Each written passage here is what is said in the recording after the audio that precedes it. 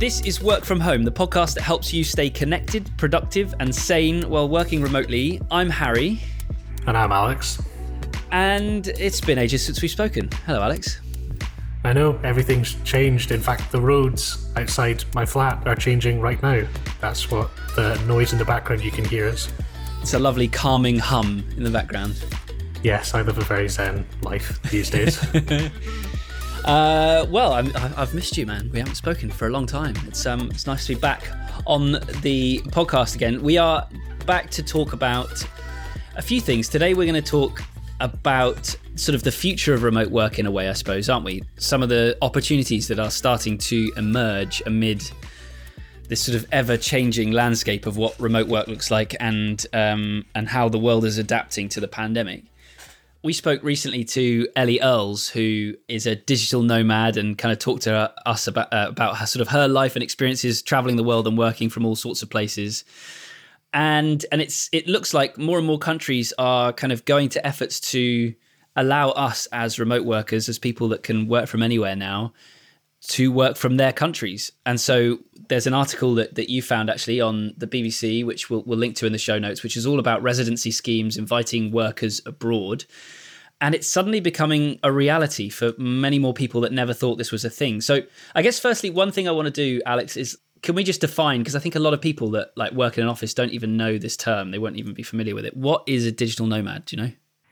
Well, a digital nomad is someone who basically works so remotely, or their work is so purely remote that they can do it from wherever they'd like in the world. And the archetypal digital nomad is someone who goes to Southeast Asia usually and kind of travels around the hilariously cheap beaches and restaurants and basically lives a huge life off a very reasonable income. Right, and takes selfies of themselves in hammocks doing their work. Yes, and then sells courses to other people about how they too can live that sort of life. Right, exactly. So that's the sort of stereotypical caricature of a digital nomad. But effectively, it's just a person that travels around the globe and working from anywhere because they're not tied to a specific work location or schedule. And this article is kind of like the evolution of that. What they're talking about is that it's not stay here for 2 months and then move on to Cambodia or something. It's come here for a year and live and work. It's a more permanent thing. Exactly, because I think a lot of the problems, so the digital nomad, what would you call it, movement, this idea of being a digital nomad is obviously a relatively new one. But what people that have been doing it for a couple of years tend to find is that it's actually really restless and really exhausting, constantly moving places, having to find new sets of friends, having to understand, okay, I've got to rent a place, I've got to find out where my local shop is, I've got to find a gym, I've got to find, all of those usual things that we like in our day-to-day lives. You've got to start from scratch again and again and again. And from the people that I've spoken to and the friends that I've got in the digital nomad community, that can be really exhausting. And so I think what this article is kind of alluding to is that there's lots of options now for us to go to places and just make a home in some other really, really interesting countries, and places like Bermuda, places like Portugal, obviously Southeast Asia. They've been doing this for a long time. Estonia is another one that's mentioned in this article. They've been offering for a couple of years now a really kind of attractive visa that anyone can use to go and live and work remotely in Estonia for obviously much, much less than you can here in the UK. And so I think it's a really kind of interesting model that I think lots more people will be starting to adopt as, their employers are going, well, do you know what? We don't need you to come back to the office post-pandemic. We've realized that this is going to work. So work from wherever you want. And if that's the case, well, then there's really nothing stopping you working, especially in a country like Estonia where the time difference is only an hour. You really, it's becoming a reality for lots more people. So yeah, I guess we wanted to talk about it on the podcast and see what listeners of this show are thinking, whether it's something they want to try and do. Yeah, and as well as the permanency, there's also an age thing. It's not, freelancing 20-somethings. It's contracted, full-time employed, 30, 40, 50-somethings. Yeah, absolutely, which is super, super interesting. Yeah, because I think typically or historically, again, it's all been freelance workers that do this because they might have a bunch of different clients. And as a freelancer, they certainly aren't expected to be in a physical office. But this is now possible for us normal folk that work for companies.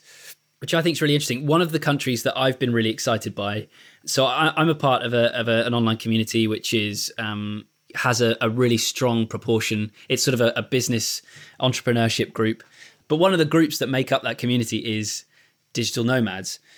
And one of the countries that I've heard of, and specifically towns, is a town called Bansko in Bulgaria, which perhaps I shouldn't be talking about because maybe it's supposed to be this secret cool spot that is really special, and we shouldn't be spreading the word. It's like the beach or something.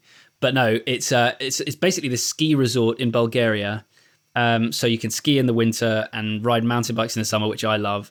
But there's a really, really cool and budding community of people that many of whom have sort of come from the Balis or the Thailands or whatever, and they're looking for sort of European alternatives to sort of remote working destinations. Bansko is supposed to be really, really cool. Certainly, I've been to Lisbon in Portugal, and Porto and Lisbon are amazing and becoming increasingly popular with this kind of set of people. The thing that's enticed me is that these are new schemes that are a year long rather than your typical 90-day visas that you could get beforehand. And the one in Estonia is actually very inviting. They've had something going for a number of years where you can be an electronic citizen, or your business can be an electronic resident of Estonia. So if you wanted to trade as a European business, you could do it through that country. They've been quite forward thinking on this sort of thing. And I went to Tallinn at the end of last year, which was very enjoyable. It's a really, really nice city, and everything was fairly reasonably priced. And in fact, the cost of the visa itself is very low. It's like €100, I think. And all you have to have is like 3,500 euros of income over the last 3 months, which is very reasonable. So yeah, the question is why not? And it's the same reason that drew me to Manchester, which is there are other people here who do what I do. And so my only reason not to move would be that community. Online communities are great, and obviously the internet is the reason I have a job at all at the moment, but it's very difficult to beat just actually being able to go and talk to your peers in person. Yeah, and I think that while we obviously on this podcast embrace the idea of remote work and living flexibly in terms of your location, the hours that you work and so on, we're not advocating for just never seeing another human. And certainly if you were to relocate to Estonia, you certainly wouldn't be in a position to meet up with other sort of audio producers and all that kind of stuff. I mean, although maybe, who knows, maybe there's a really strong podcasting community in Estonia, but yeah, I think that's a really valid point. So that's it for today. We'd love to know if you're considering living somewhere else.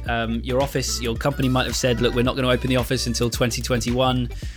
Why wouldn't you move abroad? I wonder if you've considered it, or if you're considering it now, or if having considered it, you've got questions. We'd love to know what they are. Email us at wfh@lowerstreet.co. We'll be back every Monday, Wednesday and Friday with new stuff. And as ever, thank you very much for listening.